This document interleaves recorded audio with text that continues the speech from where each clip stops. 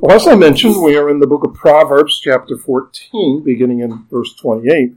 And I'm sure everyone here knows that every book of the Bible is valuable.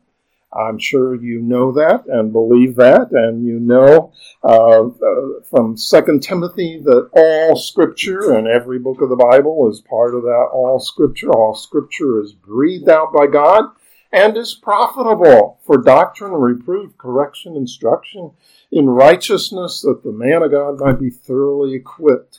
And it's a wonderful, wonderful promise. And we know that applies to the book of Proverbs, but if we're honest, we've probably all found it challenging to read the book of Proverbs and study the book of Proverbs and wade through it, because it's not written in the style of the other books of the Bible. It's not like Romans, where there is a logical theme that you can just follow through, and you have the subpoints and the subpoints to the subpoints. Or it's not like books like the Gospels, which are relating historical accounts that we find easy to read. Instead, it's very different.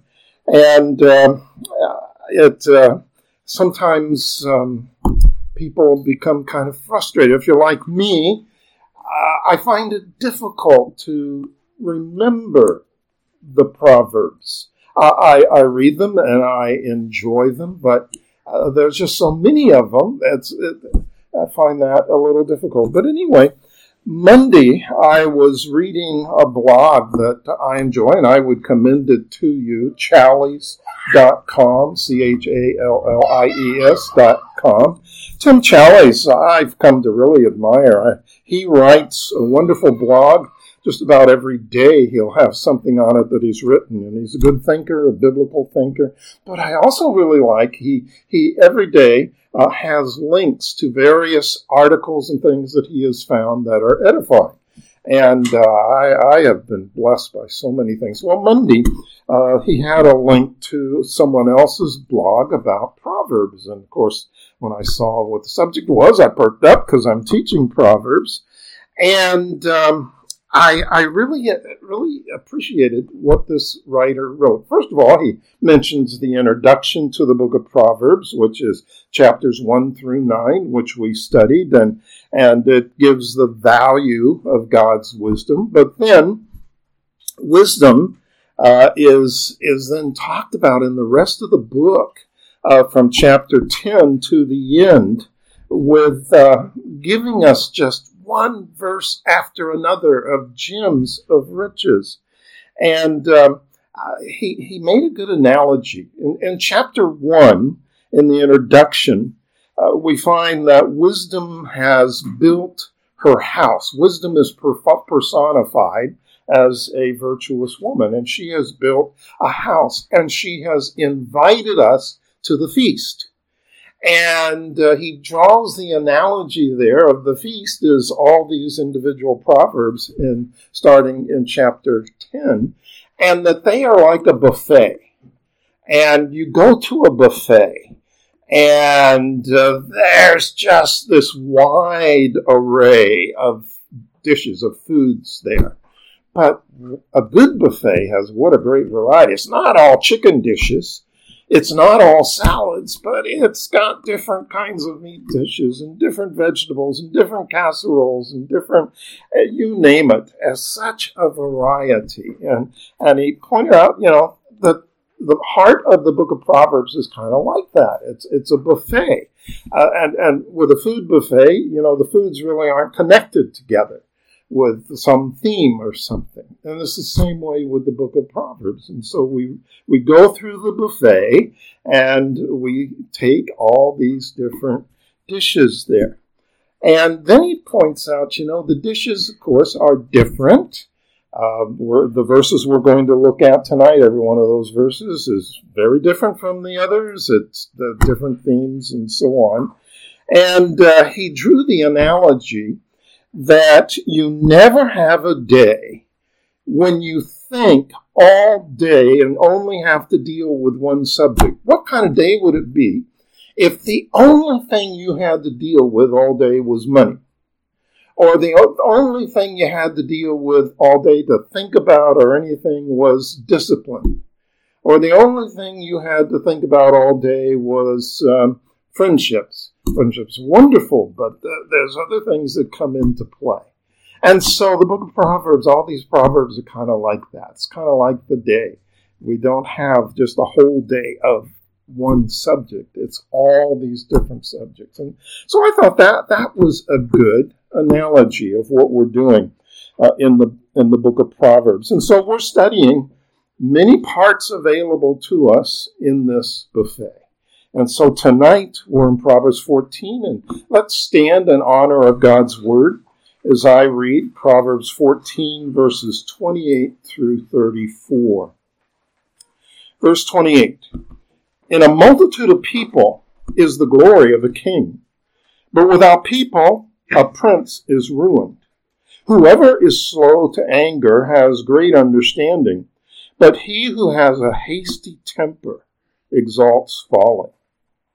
A tranquil heart gives life to the flesh, but envy makes the bones rot.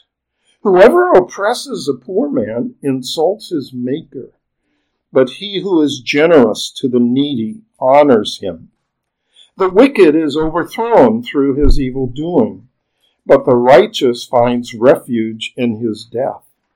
Wisdom rests in the heart of a man of understanding, but it makes itself known even in the midst of fools. This is God's word. You may be seated. Well, as we've been going through all these different parts of the buffet, we have had a title for each one, and they are adapted from a book called The Wisdom of Proverbs by Bob Beasley. I don't want to take credit for them, but a number of them I have adapted, changed his wording some. But the first one tonight is in verse 28. Leaders, know the source of your glory. Look at verse 28. In a multitude of people is the glory of a king. The glory of a king, or as we're going to see, this would apply to any leader, not just a political leader, not just a king and so on. The glory of a king or any leader does not lie in the outward trappings like titles and clothes and palaces and ceremonies and servants, or in the case of the United States president, Air Force One. Or if you walk into a room and a band plays Hail to the Chief. You know, those are some perks that go along with being president of the United States and then living in the White House. But the glory of a king is not in those outward trappings. The proverb says that kings and leaders are nothing without the people that they are leading. And that's an important point of this proverb. David had the right attitude. Turn over to 1 Chronicles 14. And of course, David was a king and a very, very respected king of Israel. Well, in 1 Chronicles chapter 14, verse 2, there's an interesting verse about David. In 1 Chronicles 14:2, and David knew that the Lord had established him as king over Israel, and that his kingdom was highly exalted, look at this, for the sake of his people Israel. He didn't make the mistake of thinking the kingdom was exalted for his sake, but for the sake of the people Israel. I was thinking of that attitude, and it's commended here. And I thought of American leaders, and I have had, ever since I was a kid, an interest, which really became a hobby, in learning about and studying the lives of the presidents of the United States. Now, I know that's kind of strange, but that's just an interest I've always had. So I read that and studied that, and I thought, well, have we had leaders like that in America? And yes, we have, I really believe. For instance, George Washington. I think George Washington is a good example of that. I was thinking of modern times, and I don't want to get too modern because then we all come in with our political prejudices, but I was thinking about President Eisenhower, and then I realized Terry and I are the only ones here tonight who remember President Eisenhower. To him, the rest of it, he was just a man in history. But I think he was a president who exhibited this and was a blessing to the country. And so, and there have been others, praise God. So, rulers who realize this govern wisely, according to God in the book of Proverbs, and they rule and lead wisely and justly, and as a result, people desire to stay in the land. And you look at the opposite. Ever since the 1960s, think of all of the Cubans that have longed to leave Cuba and have thronged to the United States. All the people in Venezuela in more recent times who had fled to the United States. And then back during the Cold War, the whole situation with East Germany and the Berlin Wall. Most of you didn't live through that, but that was really something to see when they built that wall. And that there were people on the other side of that wall who so longed to get out of that country that they would even take the risk of being shot as they were climbing over that wall to get to freedom. The leaders of East Germany did not follow this by any means. So a leader needs to realize that his strength, though, isn't because of his numbers. That's not what it's saying. Turn over to Deuteronomy 7 and 8. This is something kind of the other side of it that countries and leaders need to be concerned about, that they not fall into this trap. But Deuteronomy chapter 7, verses 7 and 8, it was not because you were more in number than any other people that the Lord set his love on you and chose you, for you were the fewest of all peoples. And of course, he's talking to his people Israel. But it is because the Lord loves you and is keeping the oath that he swore to your fathers, that the Lord has brought you out of with a mighty hand and redeemed you from the house of slavery, from the hand of Pharaoh, king of Egypt. And then in Psalm 33, an important principle here in the book of Psalms 33, Psalm 33, and verses 16 and 17. The king is not saved by his great army. A great army would be big in numbers. A warrior is not delivered by his great strength. The war horse is a false hope for salvation, but it is a great might.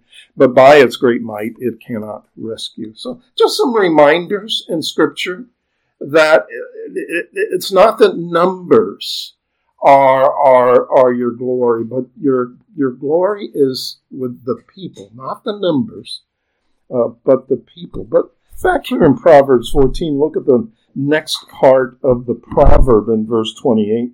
But without people, a prince, so that of course is a ruler, a prince is ruined.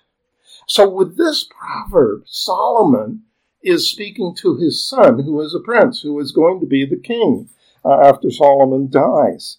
And Solomon is speaking to his son, the future kingdom, to be a wise and competent ruler who the people will devote themselves to. Unfortunately, his son, Rehoboam, forgot that. And you can read about that in Chronicles.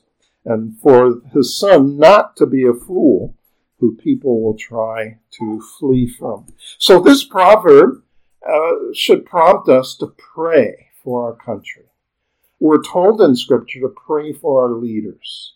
And we are to pray for our country, we are to pray for our leaders, and pray that they would be godly. Pray that they would be like what this says in this verse, instead of in it for themselves.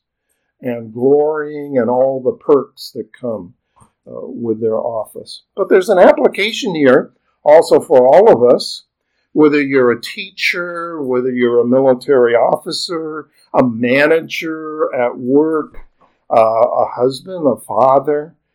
Don't get enamored by the titles, but be a servant leader. And of course, the great example of the servant leader is our Lord Jesus Christ. He said, the Son of Man is come not to be served, but to serve, and to give his life a ransom for many. And then the great passage in Philippians chapter 2, verses 3 through 11, that describes Jesus Christ, eternal Son of God, and with the glory of God. And he humbled himself and took the form of a servant and came. And boy, did he put that on display in the upper room the night before he went to the cross, when there was no servant there to wash the feet of the disciples, which was part of normal hospitality there. And he got a towel and a basin, and he took the place of a servant and washed their feet. A tremendous example of a servant leader. And so if you are a leader of someone or a group of people, work, at home, wherever, this is a great reminder that we are to be servant leaders. The second of the Proverbs tonight is in verse 29. Be patient, for your God is sovereign. Very different subject that we now have in the buffet. Look at verse 29. Whoever is slow to anger has great understanding. The idea of being slow to anger is the idea of being patient in the midst of hard circumstances.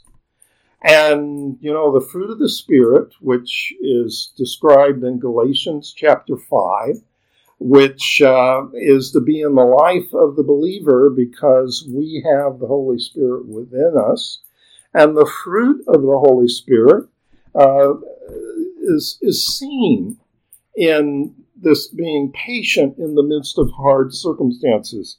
The fruits of the Spirit are in Galatians 5, 22 and 23. In particular, the fruit of patience is mentioned, and the fruit of self-control are mentioned. And then turn to Proverbs 29:11, another dish from the buffet, Proverbs 29, verse 11. Well, this is a strong one. A fool. That word is not used lightly in Proverbs. A fool gives full vent to his spirit. A fool is the one who lets anger take over in his life. But a wise man or woman quietly holds it back. That's the fruit of self-control, which is so important for the believer. And then we should never forget that God has given every Christian the power to control anger. That's because we have the Holy Spirit. So never let Satan deceive you into thinking, well, I just can't help it. That's how I'm made. That's how the circumstances are. If you're a believer, you have available to you the power to control your anger. Paul said, by the way, that being slow to anger is one of the actions of love. Remember 1 Corinthians 13, which is that great chapter describing the attributes of love that we are to have. And in verse 4, it says love is patient. In verse 5, it says love is not irritable. In verse 7, it says love endures all things. All of these are related to being slow to anger. Satan loves to have us dwell on some personal slight until what started as a very small annoyance is built into an enormous offense, and we blow up with anger. Satan loves that. But Ephesians, think about what Ephesians says. Ephesians 4:26 and 27 says, do not let the sun go down on your anger and give no opportunity to the devil. As we get angry, we're giving the opportunity for the devil, for his work. And that we wouldn't let the day end with staying in that anger. Do not let the sun go down upon your anger. But he says here in this proverb, whoever is slow to anger has great understanding. What does he understand? He or she understands that God is sovereign and God is in control. When you're tempted to be angry about hard circumstances, you are forgetting that God is in control. God is at work in this. And that becomes, when you stop and think about that, becomes the antidote for anger.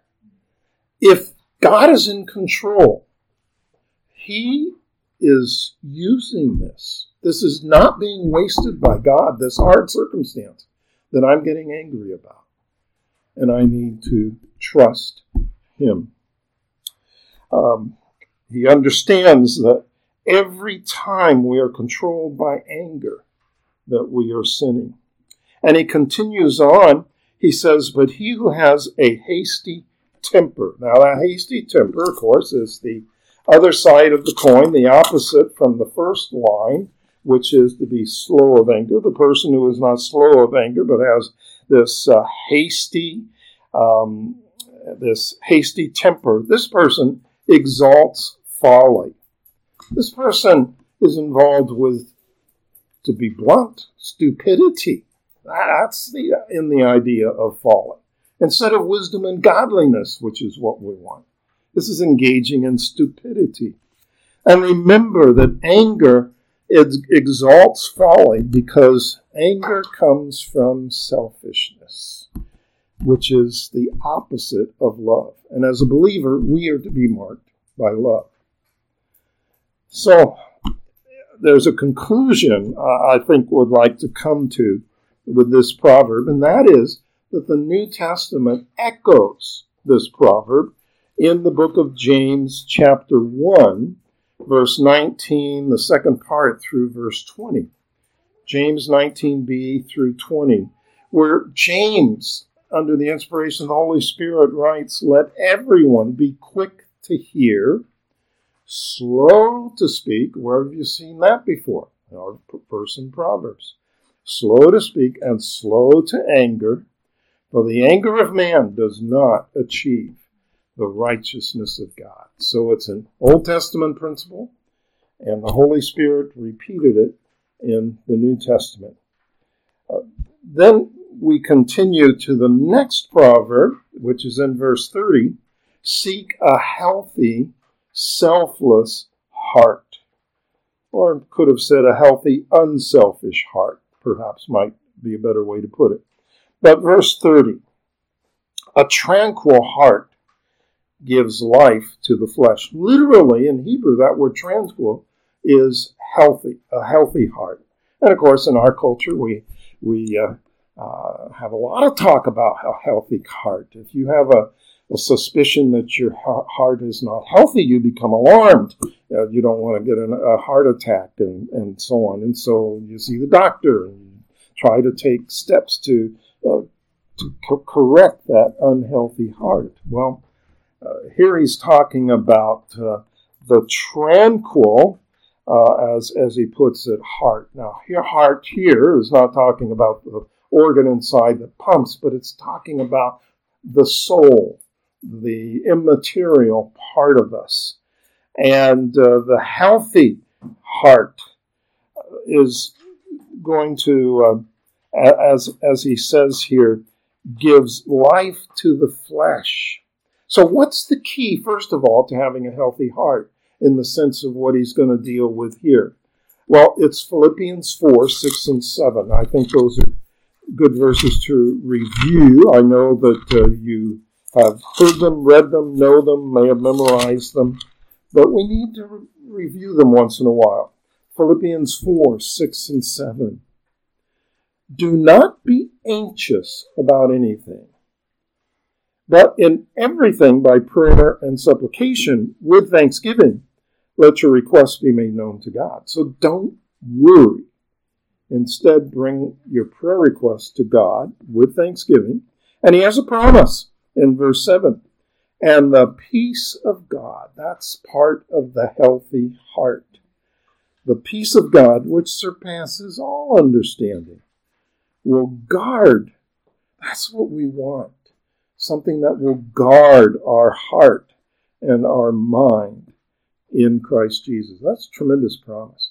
And then along with it goes Isaiah 26, verse 3, thou wilt keep him in perfect peace, whose mind is stayed on thee. You know the Hebrew word shalom. In Hebrew, that verse says, you will keep him in shalom, shalom. When the word is repeated, it means perfect peace.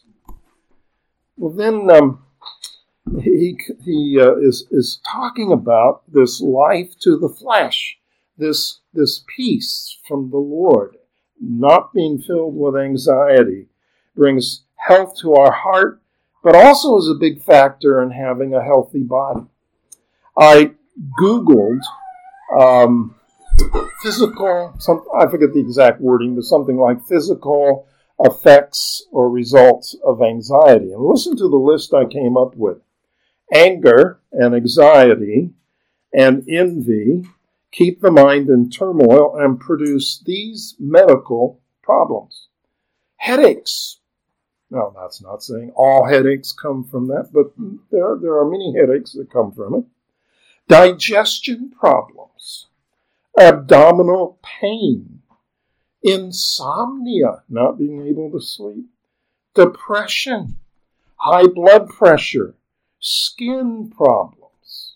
And I put with that, this wasn't in the list I saw on the internet, but I added to it because of experience with a family member, hair loss. Now, for the guys, hair loss doesn't mean you're worrying. There's other reasons for that. But in our family, we had a family member, a woman, who was losing her hair. For a woman, that is a terrible, terrible thing. A woman's glory is in her hair. And the doctor was honest with her. I think it's because you're worrying. And she was a worrier. And caused her to lose some hair. Heart attacks and strokes. I mean, what a list that is of the maladies of the flesh that come as a result of anxiety. He says the healthy heart will produce a healthy body. So he goes on and he says, but envy, so here's the other side of it. Envy is makes the bones rot. Bones are often used in Proverbs to describe your core physical condition, just like it's kind of the core of your body. It's the frame that everything hangs on.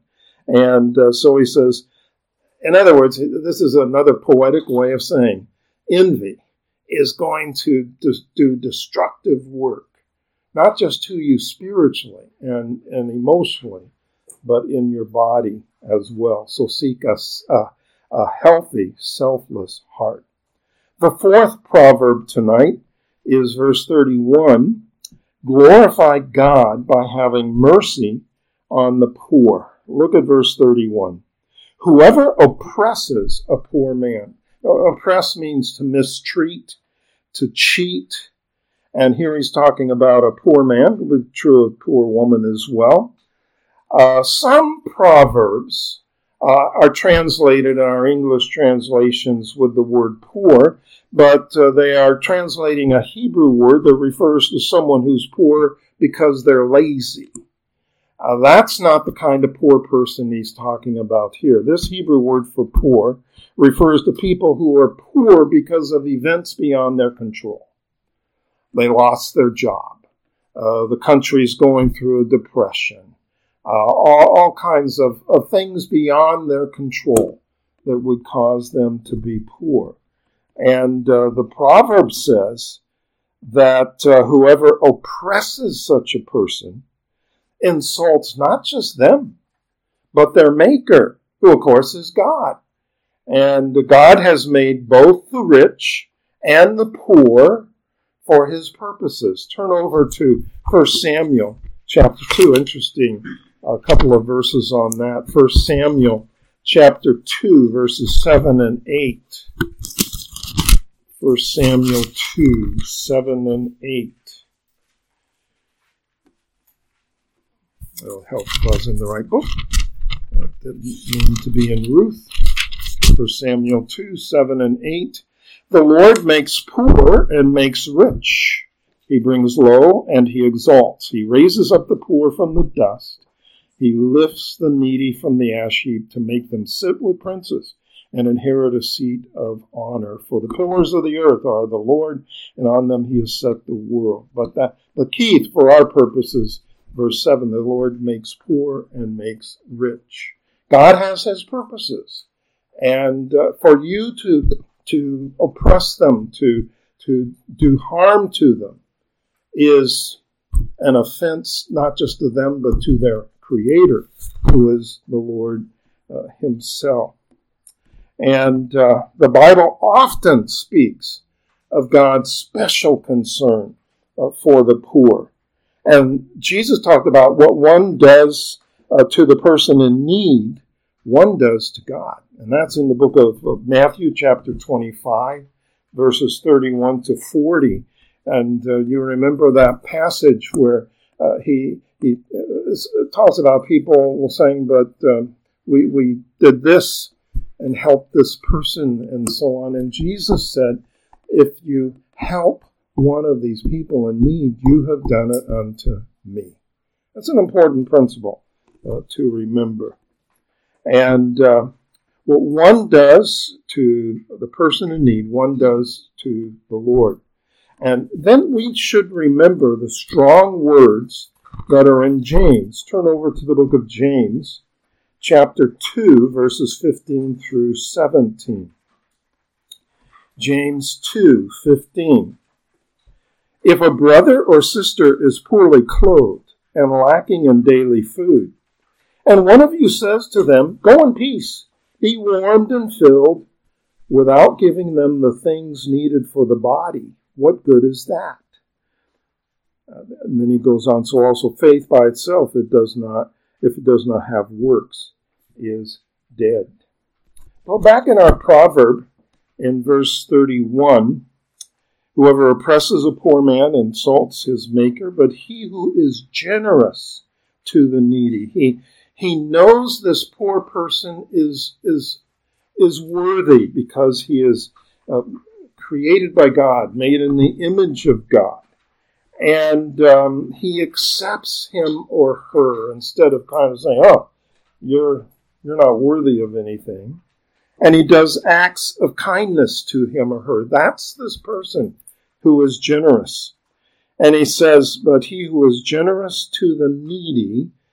We have a good example, by the way, in the book of Acts of a woman who was generous to the needy. Her name was Dorcas, remember, in the book of Acts chapter 9. And she became ill and she died. And there were all of these people that were just crying when she died. And they were showing Peter, here are all the different pieces of clothing that she made by hand to give to people. She was a wonderful person. And then Peter raised her from the dead.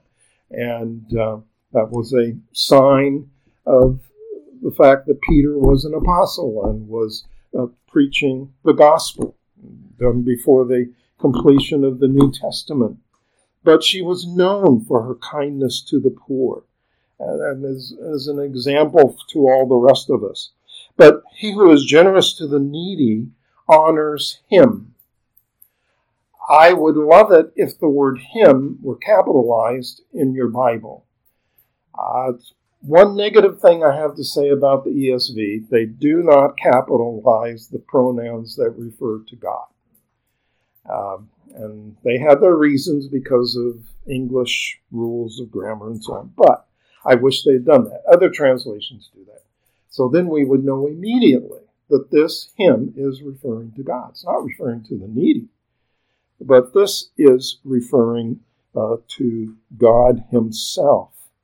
And the person who is generous to the needy honors God. Being generous to the needy is part of our worship of God. Isn't that a tremendous statement? Honoring to God, part of our worship to God. And we honor God as the sovereign one. And then also we become his instruments in providing for these who are in need.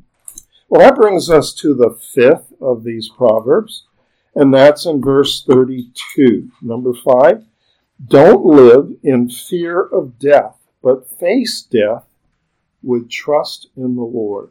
Look at verse 32. The wicked is overthrown. That word overthrown means to cause someone to come to ruin. It has the idea of being knocked down. The wicked has a serious fall, is what this is saying. It's a calamity. And this is referring to the calamity that's the calamity of all calamities, and that is eternal judgment in hell.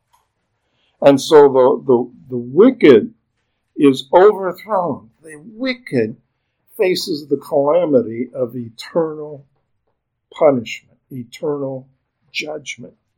And it's a terrible, terrible thing.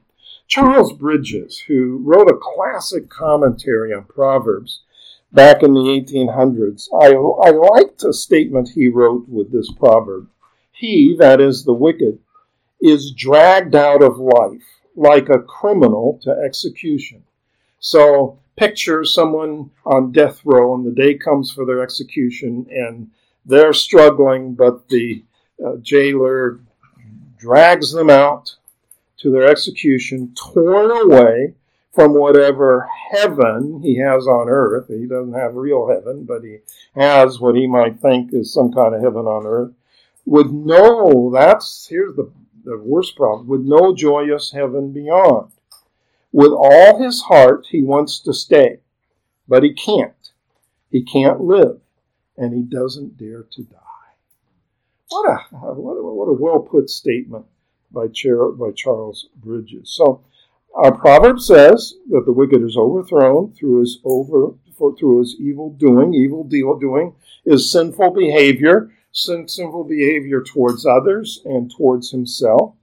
And it's a reminder no one will ever get away from sin. This evildoer probably, as he's going through life, he thinks, my good deeds will outweigh my bad deeds, and I'm sure I will get by okay. But no one gets away with sin. The wicked one, the sinner, will discover that his sin has consequences. It's like the second part of Romans 6:23 says that the wages of sin is death. I said the second part. I meant the first part. That the wages of sin is death. Now that verse, Romans 6:23, has a second part that begins with the word but. But the gift of God is eternal life through Christ Jesus. And that's pictured here in the next part of our proverb with the word but. But the righteous, and the righteous here, of course, is a term for a believer, a Christian.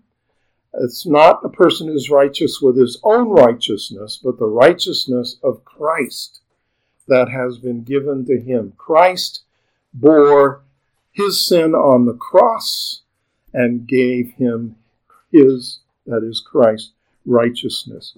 What a difference for this person than for the wicked.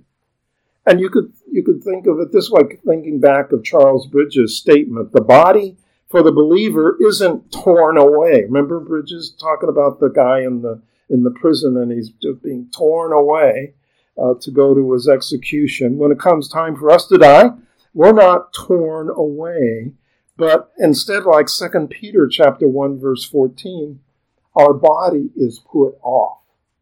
That's a whole different idea than it being torn away. It's, hey, I don't need the body anymore. Some of us might think it's good, be kind of good riddance to the body. And we're going to be with the Lord and something far better. It's like 2 Corinthians 5:8, where Paul said, to be absent from the body and to be present with the Lord. That's nothing to dread. That's something that fills us with confidence, with hope, with joy. Or like David had that. In Psalm 23, he talks about, yea, though I walk through the valley of the shadow of death, I will fear no evil, for thou art with me. And then he says, I will dwell in the house of the Lord forever. That's a wonderful hope that the believer has. And then there's Paul. Turn to those familiar verses from Paul in 2 Timothy chapter 4. 2 Timothy chapter 4, verses 6 through 8. 2 Timothy 4, remember 2 Timothy's written, the last inspired book that Paul wrote just before he was executed. 2 Timothy 4:6, for I am already being poured out as a drink offering, and the time of my departure has come. Two good pictures there for death, being poured out as a drink offering. In the Old Testament, there were many sacrifices that at the end of the sacrifice, they had a drink offering. This liquid was poured out at the end of the sacrifice. What's Paul's sacrifice been? Romans 12:1. I beseech you, therefore, by the mercies of God, that you present your body a living sacrifice. Paul's body has been a living sacrifice. And he says, this is the last part of my living sacrifice. I'm going to die.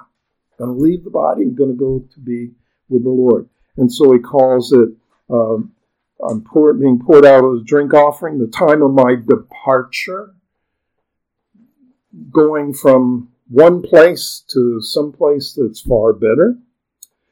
And I have fought the good fight. I have finished the race. I have kept the faith. Henceforth there is laid up for me the crown of righteousness, which the Lord, the righteous judge, will award to me on that day. And not only to me, but to all who have loved his appearing. So is death something to fear? If you're a non-believer, it sure is. But for the believer, no. Continuing with this proverb, but it makes itself known, but the righteous finds refuge in his death. Finds refuge. Instead of terror, the believer finds refuge. What a hope we have. Job 19:26. Job's in the midst of that suffering that he went through. And he says, and after my skin has been thus destroyed, yet in my flesh is a resurrected body, I shall see God. Was he dreading that? No, it was a joyous hope. And that verse in Job is kind of like a doctrinal seed in the ground that blooms in the New Testament. Or there's another term for that, progressive revelation. You have that so much with the Old Testament. There'll be a little seed like this. But the revelation for God progresses as we go through and get to the New Testament. And it progresses and we see it in full bloom. And in full bloom, we see Philippians 1:21, for to me to live is Christ, and to die is gain. Philippians 1:23, I am hard pressed and between the two. My desire is to depart and be with Christ, for that is far better. And 2 Corinthians 5:8, and we would rather be away from the Lord and at home with the Lord. What a hope. My heart goes out to non-believers who face death and they don't have that hope. And years ago, Terry and I knew quite well a woman who worked for many years as a caretaker to very sick people. And she often would talk about the non-believers that she saw die. And she talked about, it wasn't a pretty picture. The terror that you could see it in their faces in some cases. But how different for the believer that faces death with hope, with confidence, even with joy. I think I've mentioned it before. My grandmother, who I dearly loved, lived to her 90s, and I remember her saying, I wonder what it will be like to wake up in heaven and see Jesus. And she said it with a smile on her face. That's the hope and expectation of a believer. Well, we'll stop there tonight and pick up at the next one the next time. But again, some dishes from the buffet in the book of Proverbs that show us so many things about living for the Lord. Let's just kind of recap them. Number 1, are you enamored by the titles that you have? Mother, father, teacher, manager, elder, deacon, etc. Learn to be a servant leader, following the example of the Lord Jesus Christ. Second, do you get impatient and angry about circumstances in your life? Illness, someone mistreating you, other drivers on the road. Remind yourself that God is in control of all these things, and He's using these. He has a purpose for them in your life. Number 3, is your heart unhealthy because it is filled with anxiety? Apply Philippians 4, 6 and 7, and Isaiah 26:3. Number 4, have you been generous to people in need? Pray that you will be alert to opportunities that God puts in your life to be more generous, and in doing that to honor Him. And lastly, if you're a Christian, does the thought of your future death fill you with fear or with peace? Think of the song, It Is Well With My Soul. When peace like a river, the story of that man after the death of his wife and daughters in a terrible accident at sea. And he was able to write that song, It Is Well With My Soul, and to have hope of spending time in eternity. So if it is fear, spend time meditating on 2 Corinthians 5:8, Psalm 23, 4 and 6, Job 19:26, and Philippians chapter 1, verses 21 and 23. Let's pray. Father, we thank you for bringing us to the banquet tonight. We've tasted these dishes from the buffet. And Father, we pray that you would apply them to our heart, that as we go through the rest of this week, our minds would go back to these truths that you have given us, and that you would work in our heart, making us more like Christ. And we pray and thank you in Jesus' name. Amen. Amen.